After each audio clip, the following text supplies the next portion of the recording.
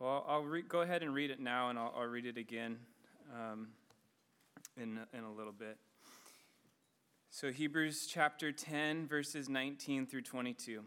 It says, "Therefore, brothers, since we have confidence to enter the holy places by the blood of Jesus, by the new and living way that he opened for us through the curtain, that is, through his flesh, and since we have a great priest over the house of God, let us draw near with a true heart, in full assurance of faith, with our hearts sprinkled clean from an evil conscience, and our bodies washed with pure water." So as I said, tonight, I hope by the end of the night you'll be able to answer that question, does God hear my prayers? And we won't focus so much on will God answer my prayers tonight, but instead, does he hear me? Because prayer really is coming before the presence of God and making your request known to him. And I want you to know that when you pray, I want you to know whether or not you're actually going into the presence of God. I don't want anyone who's truly a believer to feel like, I feel like I'm just talking to a wall. And I don't want anyone to be deceived thinking that you can just have access to God on your own terms. And so many of you who grew up in church might say, like, of course God hears my prayers. Like, I always pray to him. I've been praying to him since I was 3 years old, since I knew how to talk. But my question is, but how do you know that God hears you? Like, how can you have such assurance? And I wonder how you would answer that question, because we're talking about coming before the God of the universe, the King of all kings. And so really, if you think about it, what gives me the right to come into his presence? And so just to put this in perspective for you for a minute, imagine yourself standing at the gates of the White House, right? You're standing there, you're looking there in Washington, D.C., you're admiring, wow, look at this amazing old building, how much history has been there, how many presidents have served their terms in there.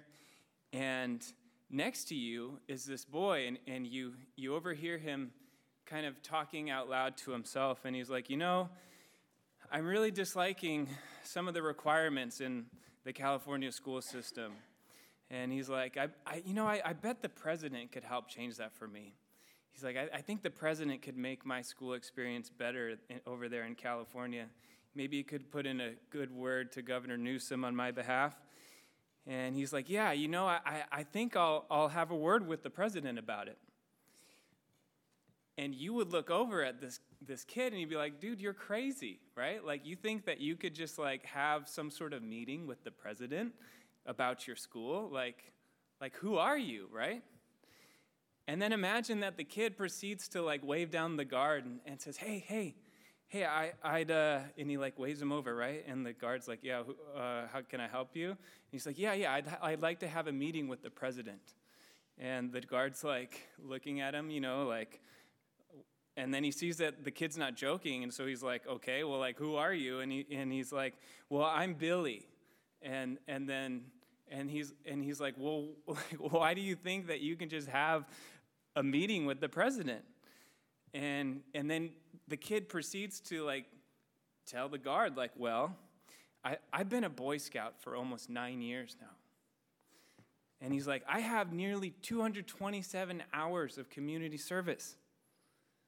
And he's like, whenever I see a lost dog or a cat, I always help it find its owner.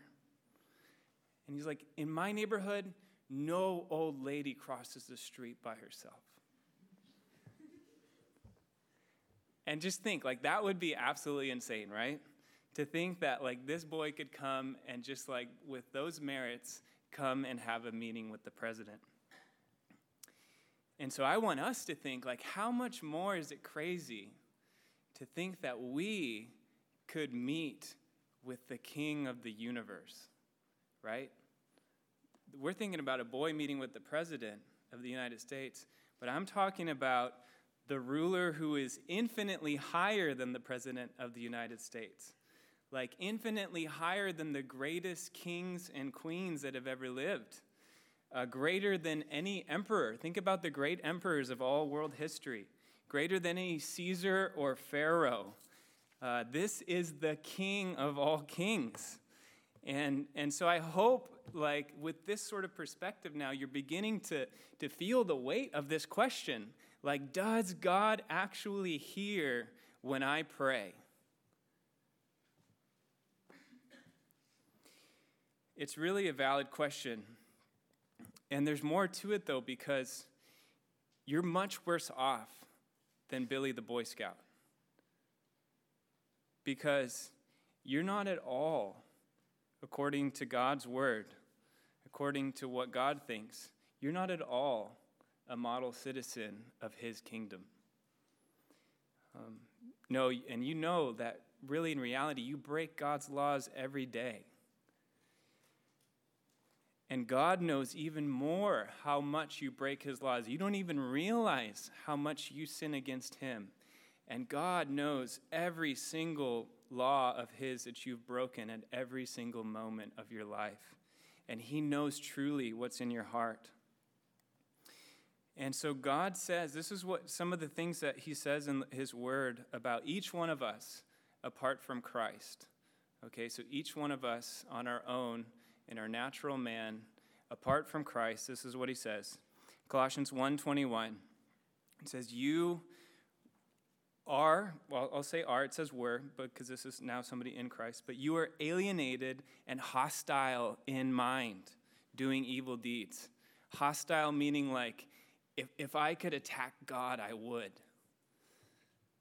Titus 3:3 says that you, it says were, but I'll say are, you are foolish, disobedient, led astray, slaves to various passions and pleasures, passing your days in malice. That's intention to do something evil, malice, especially in the case of causing harm. Malice and envy, hated by others and hating one another. And one of his greatest commandments is that you love one another. And here it says that apart from Christ, every single one of us hate each other. And so with charges like these, really the only reason any of us could hope to come before God or think that we might appear before God is really for judgment. But the amazing thing that we'll see in our text tonight is that there is a way for us to gain access to God's presence. And it's not to receive judgment. It's to receive grace. And really it's to receive the greatest grace of all, and that's fellowship with God. Like we can have communion with God. And so that's what I'm excited to share with you guys tonight. And so tonight, I'll put it up on the screen for you. In Hebrews 10:19 through 22, you will discover, one, how it is that you can have access to God's presence. And two, that God actually urges you to enter his presence. And my goal in sharing this with you tonight is that you who are in Christ will draw near to God in prayer with complete confidence that he not only hears you, but wants you there in his presence. So this is what we're after tonight. And so I just want to read one more time, Hebrews 10:19 to 22. It says, therefore, brothers, since we have confidence to enter the holy places by the blood of Jesus, by the new and living way that he opened for us through the curtain, that is, through his flesh, and since we have a great priest over the house of God, let us draw near with a true heart and full assurance of faith, with our hearts sprinkled clean from an evil conscience and our bodies washed with pure water. Now, I want to give you also a roadmap of where we're going tonight because it's going to take us a little while to get back to our text. I think that's why it's helpful for me to read it a couple times. And our roadmap is, number one, we're going to talk just briefly about the background to this book, the book of Hebrews. And then two, we're going to talk about how Israel was able to draw near under the old covenant. And then the next place we'll go after that is just a brief overview of what comes before chapter 10 and chapter 9. We really need that foundation in order to understand what's going on here in chapter 10. And then we'll finally get into our text, Hebrews 10:19 to 22. So you don't need to write this down. This is just so you know where we're going and you're not wondering, when is Josh going to get to the text? So here we go. So brief background to the book of Hebrews. So Hebrews, from what we can tell in studying the book, is most likely written to Jewish believers, people who had grown up Jewish, who followed the Mosaic law, who went to synagogue every week, observed the Sabbath, and who participated in feasts like the Passover. But they had become Christians. And they had come to believe that Jesus was God's promised Messiah to bring salvation from sins, to reverse the curse on the earth, and to establish God's kingdom on earth. But these believers had come under some intense persecution. And because of that persecution, it seems that some were being tempted to leave Christ, or at least to demote Christ, to make him less offensive to the people in their culture so that they would stop being persecuted. And it seems they were being tempted to revert back to certain aspects of Judaism, to approaching God according to the laws in the Old Covenant. And so the writer of Hebrews spends most of his letter explaining how Jesus and the new covenant that Jesus inaugurated is superior to the Old Covenant. That everything in the Old Covenant and all the priests and sacrifices were actually pointing to Jesus, who is the perfect sacrifice and the perfect high priest. So with that being said, it's really important that we understand how people were able to approach God in the Old Covenant. So that way we understand kind of what these believing, Jews were tempted to go back to. So here's just some brief background on the Old Covenant. And so the first thing we need to know is that God is holy. And he is completely separate from us. There is the creator and there's the creation, and these are entirely separate categories, and God alone is in the creator category. He is completely separate from everything else. And God's holiness also means that he is blameless. He is without moral blemish. So he's completely pure, always righteous, entirely good. And if you remember, as I mentioned a few minutes ago, that we are not good. And it's really essential that you understand this as well. To reemphasize, I'll read you Romans 3, verses 10 to 12. It says this: "None is righteous, no, not one. No one understands, no one seeks for God. All have turned aside. Together they have become worthless.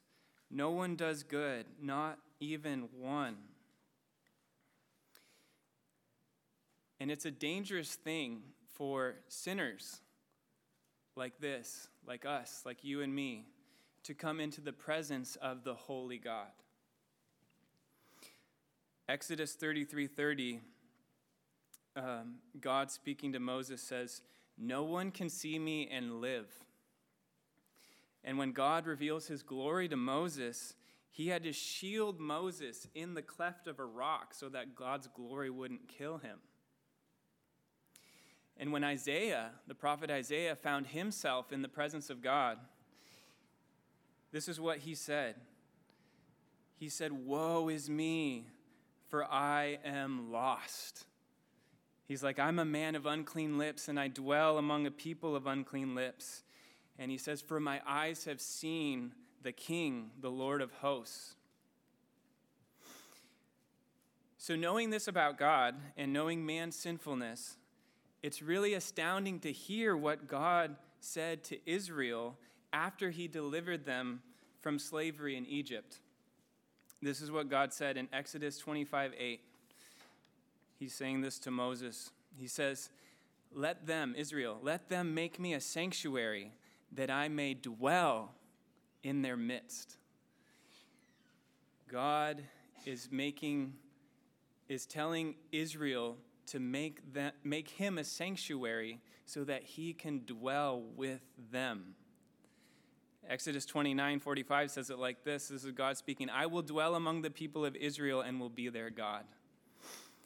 And really the question we should all be asking right now is, how can this be? How can the holy God dwell with such unholy, sinful people? And this is essentially the question that you're left with after you finish reading the book of Exodus, when God's glory comes and fills the temple. And you're like, how can this happen? And the book of Leviticus is really God's answer to how it can be that a sinful people can dwell with him, the holy God. And the book of Leviticus tells us how this is going to be possible, and that's through sacrifice. Sacrifice and ritual cleansing is the way that God can dwell with sinful Israel. And sacrifice was the means that God gave to Israel for their sins to be forgiven, to have his holy wrath against their sin be turned away from them so that they could be cleansed from their guilt. See, when a sacrifice took place, the innocent blood of the animal, that unblemished animal, made atonement for the worshippers' sins. It covered their sins. It forgave their sins. It allowed God to forgive their sins. And so these sacrifices allowed the people to have fellowship with God. It allowed them to continue to live with God in their midst and for them not to die. It allowed them to come before his earthly dwelling place, this tent, this tabernacle that God had them make. It allowed them to come before him there and worship. And the other thing that God gave them that was also absolutely essential to this was ritual cleansing. See, God and his tabernacle, the place where he dwelled, was holy. And nothing unclean was allowed to come in contact with the tabernacle. Nothing unclean. And unclean in the Bible doesn't mean like unsanitary, like we think about, my hands are dirty, I should wash them. It's not like that. In the Bible, the things that are unclean are things that are associated with death or idolatry. And so if you had contact with any of these unclean things, it would then be transmitted to you and you would become unclean. And since God is the source of life, and his presence is the place of fullness of life, nothing unclean, nothing associated with death was allowed to come into his presence.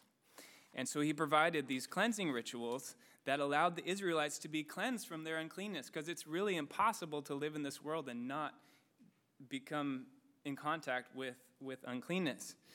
And so this allowed the Israelites to draw near to God and worship. So those two things mainly, sacrifice and ritual cleansing. And so when I've been saying like draw near to God, I do not mean draw near to God inside the tabernacle, where God actually dwelt. That was a place that only the priests were allowed to go in.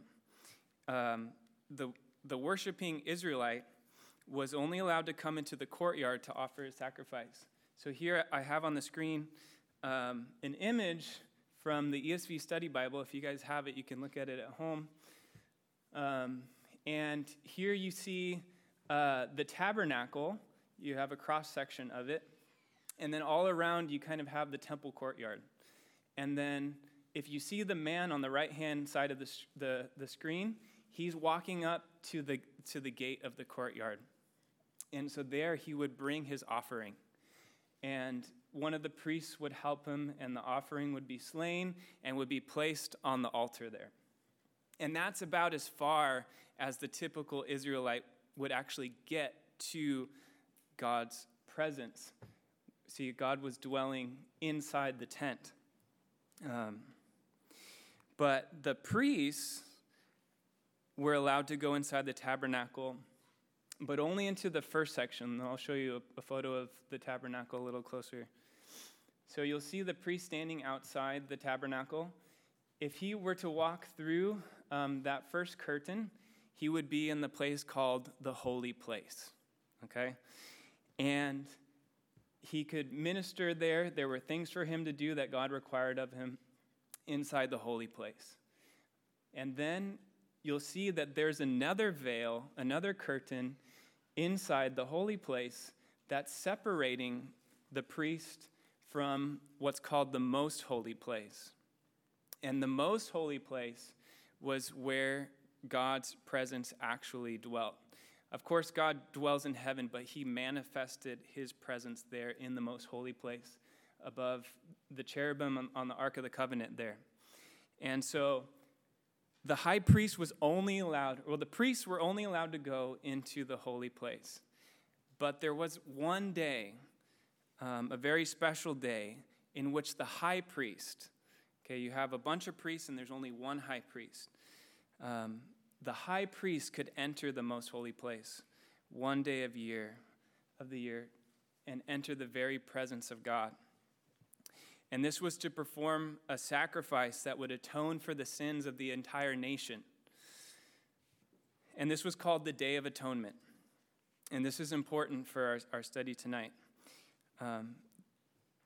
The Day of Atonement was necessary for a few reasons, but the main one you need to know is that no Israelite could ever bring enough sacrifices to cover all of his sins. I mean, think about it yourself today. Like, how many sins did you commit? And how many sins did you commit that you're probably not even aware of, right? Like, just poor attitudes you had when your sibling was singing and you were just so annoyed by it, right? Just things like that, right? There's so many things like that just get us upset. The grumbling that we have just day in and day out. Oh, man, this class is so boring, or whatever it is, right? That's actually a sin. Like, grumbling is a sin. And so there's going to be things that you don't even realize, like, oh, man, I sinned today. And so there's no Israelite that would actually be able to consciously know every sin and have a sacrifice for it. So the Day of Atonement covered all of those unintentional sins for the entire year for the whole nation, okay? So that Israel could be forgiven for that whole year of sins. And so this is why the Day of Atonement was necessary, and it was so gracious of God to give it.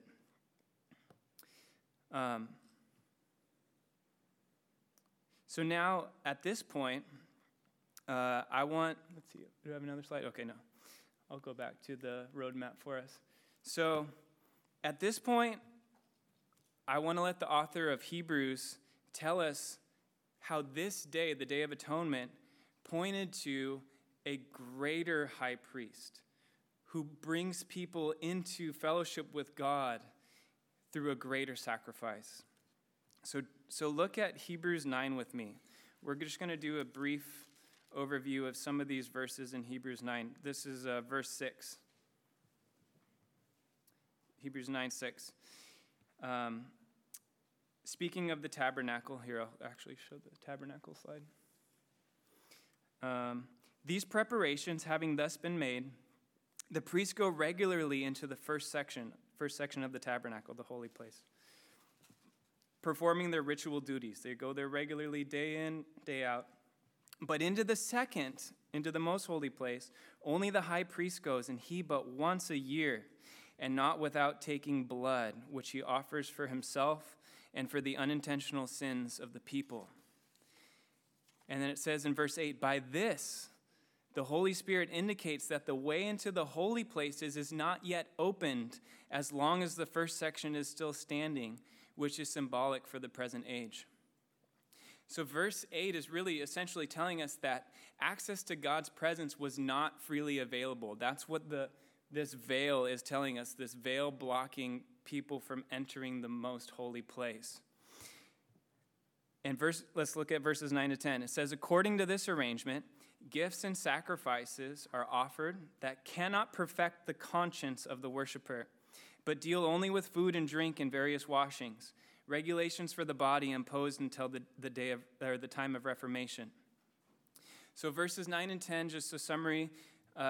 This shows the need for the Day of Atonement to be performed every year shows that, number one, that those sacrifices could not make the worshipers perfect in the eyes of God, like absolutely perfect. And number two, they could not purge the worshiper's conscience of his guilt. And the reason for that is because the Day of Atonement really could only offer you temporary relief in your conscience.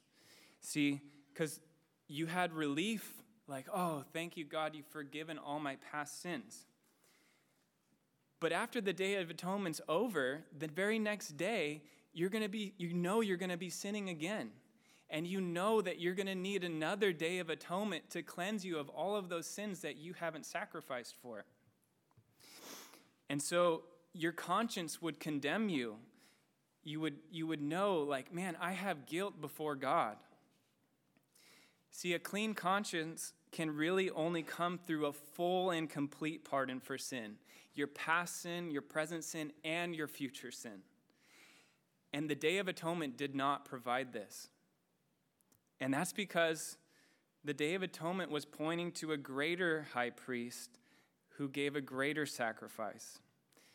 And we'll read about that in verse 11. Look, it says, "But when Christ appeared as a high priest of the good things that have come, then through the greater and more perfect tent, not made with hands, that is not of this creation." And stop right there just for a minute. Do you know what he's talking about right there? That this greater and more perfect tent, not made with hands? He's talking about heaven, the true dwelling place of God. He's saying Christ entered the true dwelling place of God. Hebrews 9:5 tells us that the earthly tent was just a copy and a shadow of the heavenly things. There's a real throne room in heaven, a real dwelling place of God. And the tabernacle here, this tent, is just a copy and a shadow of that real throne room. And here it's saying that Jesus actually entered into the real throne room as a high priest. And so it says in the next verse, we'll see that when Christ entered the most holy place, he did not take the same types of sacrifices that the earthly high priests brought. Look at verse 12. It says, Christ entered once for all into the holy places, not by means of the blood of goats and calves. That's what the high priest would bring. But by means of his own blood, thus securing an eternal redemption. Jesus took his own blood into the most holy place of heaven. The blood that he spilled for his people as he died on the cross, in their place and for their sins. And it says at the end of verse 12 that blood secured an eternal redemption, an eternal forgiveness of sins, a forgiveness that lasts forever. No more sacrifices are needed.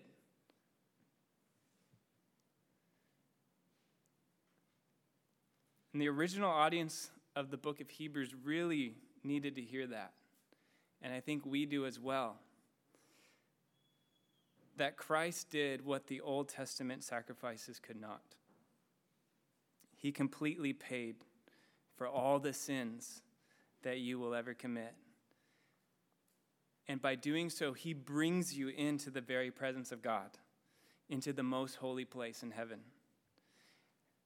And if you skip down to verse 24, I think verse 24 to 26 summarizes it really well. Christ as high priest. Verse 24, it says, "For Christ entered not into holy places made with hands, which are copies of the true things, but into heaven itself, now to appear in the presence of God on our behalf. Nor was it to offer himself repeatedly, as the high priest enters the holy places every year with blood not his own. For then he, Christ, would have had to suffer repeatedly since the foundation of the world. But as it is, he appeared once for all at the end of the ages to put away sin by the sacrifice of himself. Once, one sacrifice, put away sin. That's a great high priest. And so now, with that background, I think we're ready to look at our passage in Hebrews chapter 10. Hopefully now, the verse that we've already read twice will start to come alive, and you'll start to realize how significant this is. Let's look at verse 19, chapter 10. It says, "Therefore, brothers, since we have confidence to enter the holy places," and just stop for a moment. It says we have confidence to enter the holy places. What holy places is he talking about?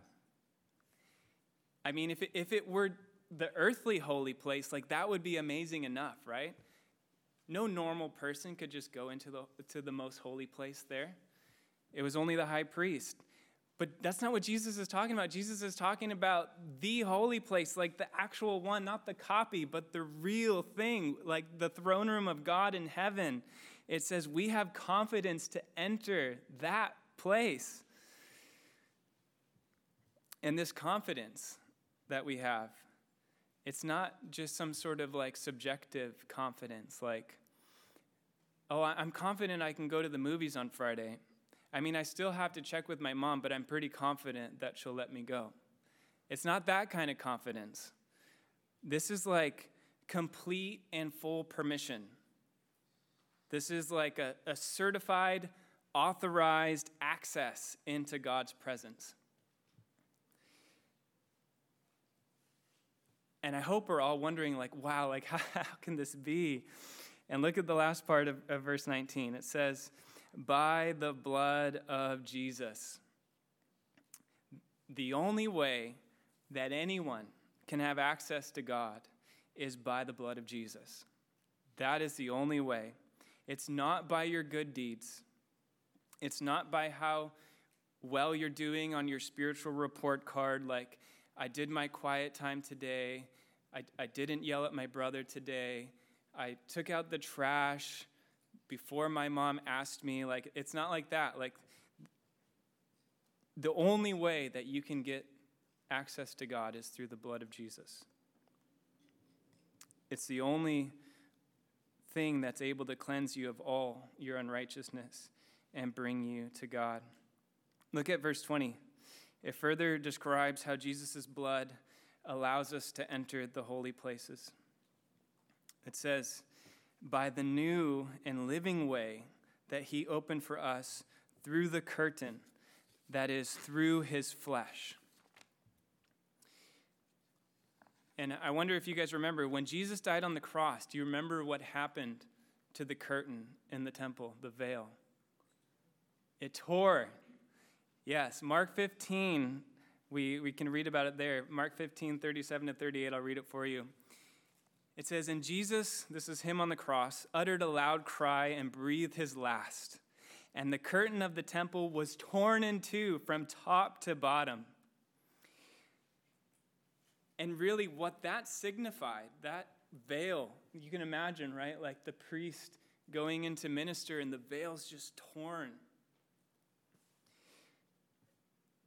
What it signified is that there is no longer a barrier. There's no longer something preventing access to the most holy place where God dwells. Jesus' sacrifice on the cross opened the way to free and unhindered access to God. Like not once a year. This is free, unhindered access to God. And that's through Christ's flesh broken for us. In verse 21, it just keeps going. It says, and since we have a great priest over the house of God. We have a great priest over the house of God. And you guys have already heard some of it with me, but like the author of Hebrews has really labored to show that Jesus is the perfect high priest, like the greatest priest you could ever ask for. He's the very one that each of us need. It says in Hebrews 7:23-28, it tells us about why Jesus is a better high priest than any earthly high priest that ever lived. It's because the resurrected Jesus, I won't read it for you, but you can read it later, Hebrews 7:23-28, basically says that the resurrected Jesus lives forever. So he doesn't die like all the other high priests. So he holds his priesthood permanently, forever. And that means for the rest of eternity, Jesus will be high priest. And number two, the reason he's better is because he's perfect. See, all the other priests were sinners, and they'd have to make offering sacrifices for their own sins. But Jesus was sinless. He made a sacrifice, and he did it only on the behalf of us. We are the complete beneficiaries of his sacrifice. So, what the author of Hebrews says about Jesus being our great high priest is that basically, like, without fail, he can bring you into God's presence for all eternity. 1 Timothy 2:5 says that there is one God, and there is one mediator between God and man, the man Christ Jesus. All the other mediators that ever lived, all the other priests who helped bring us close to God or bring the Israelites close to God, were pointing to him, our great priest over the house of God. And so, yeah, I hope we're feeling like how significant this would have been to the original audience, the audience who was tempted to go back to these old ways of relating to God through like the sacrificial system. Like, why would you do that? And I hope that you're also feeling like what amazing news this is for you, that you have just the high priest that you need, a priest who cleanses you of all guilt and gives you access to the very presence of God. And really, like, why would you approach God any other way? Like, why would you try to approach God based on your own merits? Only Jesus can bring you to God. And so now, because of these things in 19-21, because they're true, the author of Hebrews gives his audience 3 exhortations. So exhortation means like he urges them. He urges them to do 3 things, but we're just going to look at one, and because it has to do with prayer, and that's in verse 22. But I'm going to start reading from 19 so we can really catch the full argument here. So read with me. Verse 19, it says, "Therefore, brothers, since we have confidence to enter the holy places by the blood of Jesus, by the new and living way that he opened for us through the curtain, that is, through his flesh, and since we have a great priest over the house of God," verse 22, "let us draw near." Like, this is the logical thing that you ought to do is to draw near. Because those things are true, he urges his audience to take full advantage of the privileges that Jesus has granted them and to draw near to God. And this message is also for us today. Like, this is not just for the original audience. God had this author record these words under the inspiration of the Holy Spirit. And so God himself is preaching to you the very same thing today. If Christ is your high priest, then God urges you, draw near to me. Like, God, the King of the universe, is not just allowing you to come into his presence, but he's urging you, draw near, come into my presence. I was thinking about this earlier this week and just so encouraged by this passage. And it's like there's a giant banner hanging from the doorway to the throne room of heaven that says, "Welcome." Like, you can come before God's throne because Jesus has opened the way. It's like there's like a guest list with all the names of everyone whom God has invited to come and enjoy his presence. And if Christ is your high priest, then your name is on it. Like, you always have access to God's throne room to come and enjoy him. And it's astounding to think that, like, this came at the cost of his son. Like, God gave his son so that you could come and be in his presence. Like, that's how much God actually wants us into his presence.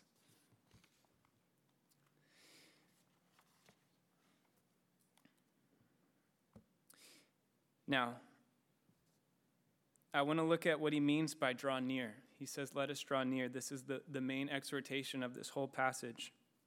And so, if you were to read all of Hebrews, you would see that this portion here about Jesus as high priest is actually bookended by two exhortations about drawing near. The one that we have just read in 10:22, and then there's also one in chapter 4, verse 16.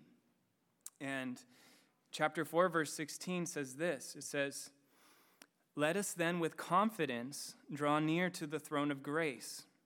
And already sounds very similar, right? Let us then with confidence draw near to the throne of grace, that we may receive mercy and find grace to help in time of need. So in this verse, in 4:16, we are urged to come before God's throne, which is a throne of grace, by the way, if you're in Christ, and in prayer to receive help when we're needy. So really, this verse is about coming to God in prayer to ask help from him. It's a call for us to present our petitions to God. So in 10:22, when here it says draw near, it's more general. It's like come to God for any reason. But this obviously includes prayer, and this is our topic tonight, prayer. So God wants you to draw near to him, and one of the specific ways you can draw near to him is through prayer. So in prayer, you're actually coming to the throne of God and making your requests known. So I ask, like, do you pray? Like, is Jesus your high priest? God stands ready to welcome you into his presence and hear your petitions.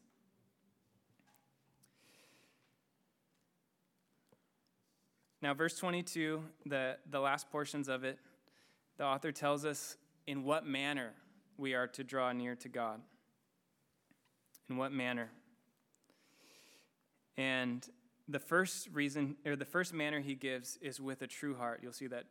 Let us draw near with a true heart.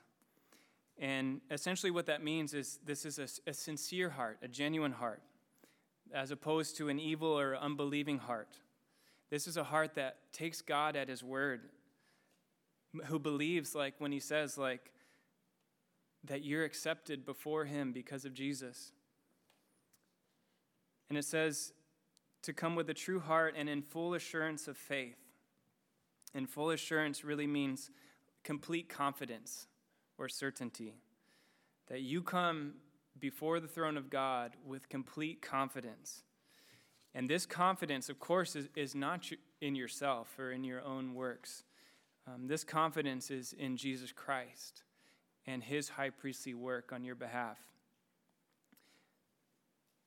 So if Christ is your Savior, then don't let doubts keep you from drawing near to God. God has said that through Christ you have full access to come to him, and he urges you to come. Don't let but I just sinned. Like, no, like Christ paid for that sin. You're forgiven. God has cleansed you in Christ. You don't have to let your sins prevent you. God is still urging you, this very same words, draw near to me. And verse 3 gives us kind of even more confidence. It just kind of adds to all these reasons to draw near to God. It says, with our hearts sprinkled clean from an evil conscience.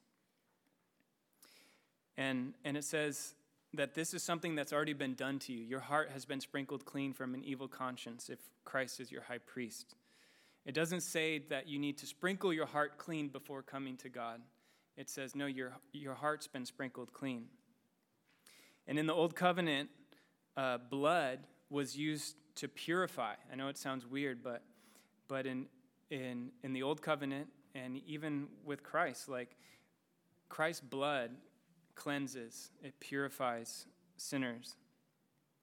And so here it's saying that your heart has been sprinkled by the cleansing blood of Jesus.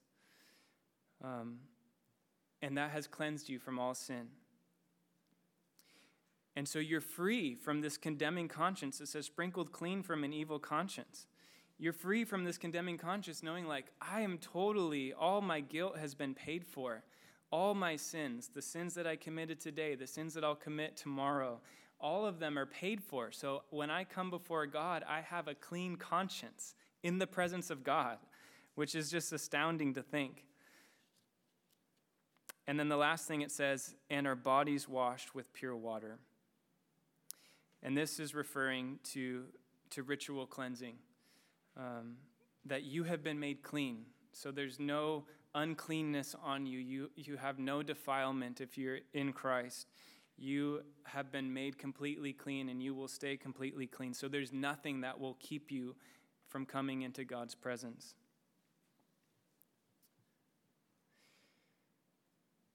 So really what this is saying is that all the barriers for you, Christian, to come into God's presence have been removed through Christ. And God is urging you now, draw near to me. Come to me in prayer. My throne is a throne of grace for you. So this brings us back to the question, does God hear my prayers? And I ask you, does God hear your prayers? And really your answer depends on your answer to this question. Is Jesus your high priest? Have you trusted in his work alone to save you from your sins? Have you turned from your sins to follow him? Do you trust that he, Jesus, is the only one who can bring you to God? And if your answer is yes, I do believe that Jesus is my high priest, then you can have great confidence that you have access to God in prayer, that he hears your prayers every time you come to him, because Jesus is your high priest. And if your answer is no, Jesus is not my high priest, or I don't know if Jesus is my high priest or not, then I urge you to cry out to Jesus. He delights to save sinners. This is why Jesus came and died on the cross, was to save sinners. And he promises this promise from John 6:37. It's so precious. It says, this is Jesus speaking. He says, whoever comes to me, I will never cast out. So there's nobody that can say, oh, but I'm too sinful to come to Jesus. No, Jesus says, if you come to me, I won't cast you out. He will gladly receive you. He'll gladly be your high priest and bring you to God. Jesus says, I am the way, the truth, and the life. No one comes to the Father except through me. So let's draw near to the Father now through our great high priest. Let's go to him in prayer. Father, we thank you for giving us such a high priest. Lord, one who is eternal, one who is spotless, one who has paid the penalty for all of our sins, that has made the sacrifice of all sacrifices, that has put away sin by the death of himself. And thank you, Lord, that you have made a way that we can have access to you, and that it would be through the death of your Son. Lord, what an amazing truth. God, I pray that those who know you in this room would come to you in prayer, in bold prayer, crying out to you, knowing that you hear them because of Jesus, not on their own merit. The sins that they have committed today or in that moment have been paid for, completely paid for, God. Grant them a clean conscience as they come to you. Lord, I pray that you would get much glory for your name by answering many of their prayers, Lord. That they would come to you and pray, knowing you hear, having faith, Lord, and that you would answer those prayers for the glory of your name. And that much thanksgiving would be given to you as we see those answers to prayer. And Father, I pray for those who do not know you in this room, the ones here who don't have Jesus as their high priest. Lord, I ask that you would open their eyes to see the glory, the beauty of this Jesus, this high priest, that he is greater than any other man. He is greater than anything else we could ever want in this earth, that to have access to you, what could be more precious than that, Lord? I pray that they would know that knowing you is worth giving up everything else for, Lord. I pray that you would give them conviction from their sin, Lord, and that they would turn to you, turn from their sin, turning to Jesus, believing on him, that his sacrifice really has paid for their sins, and that his resurrection and being their high priest allows them to come into your presence, Lord, and be accepted. I pray, God, that you'd give people that knowledge, even tonight, that saving knowledge of Christ.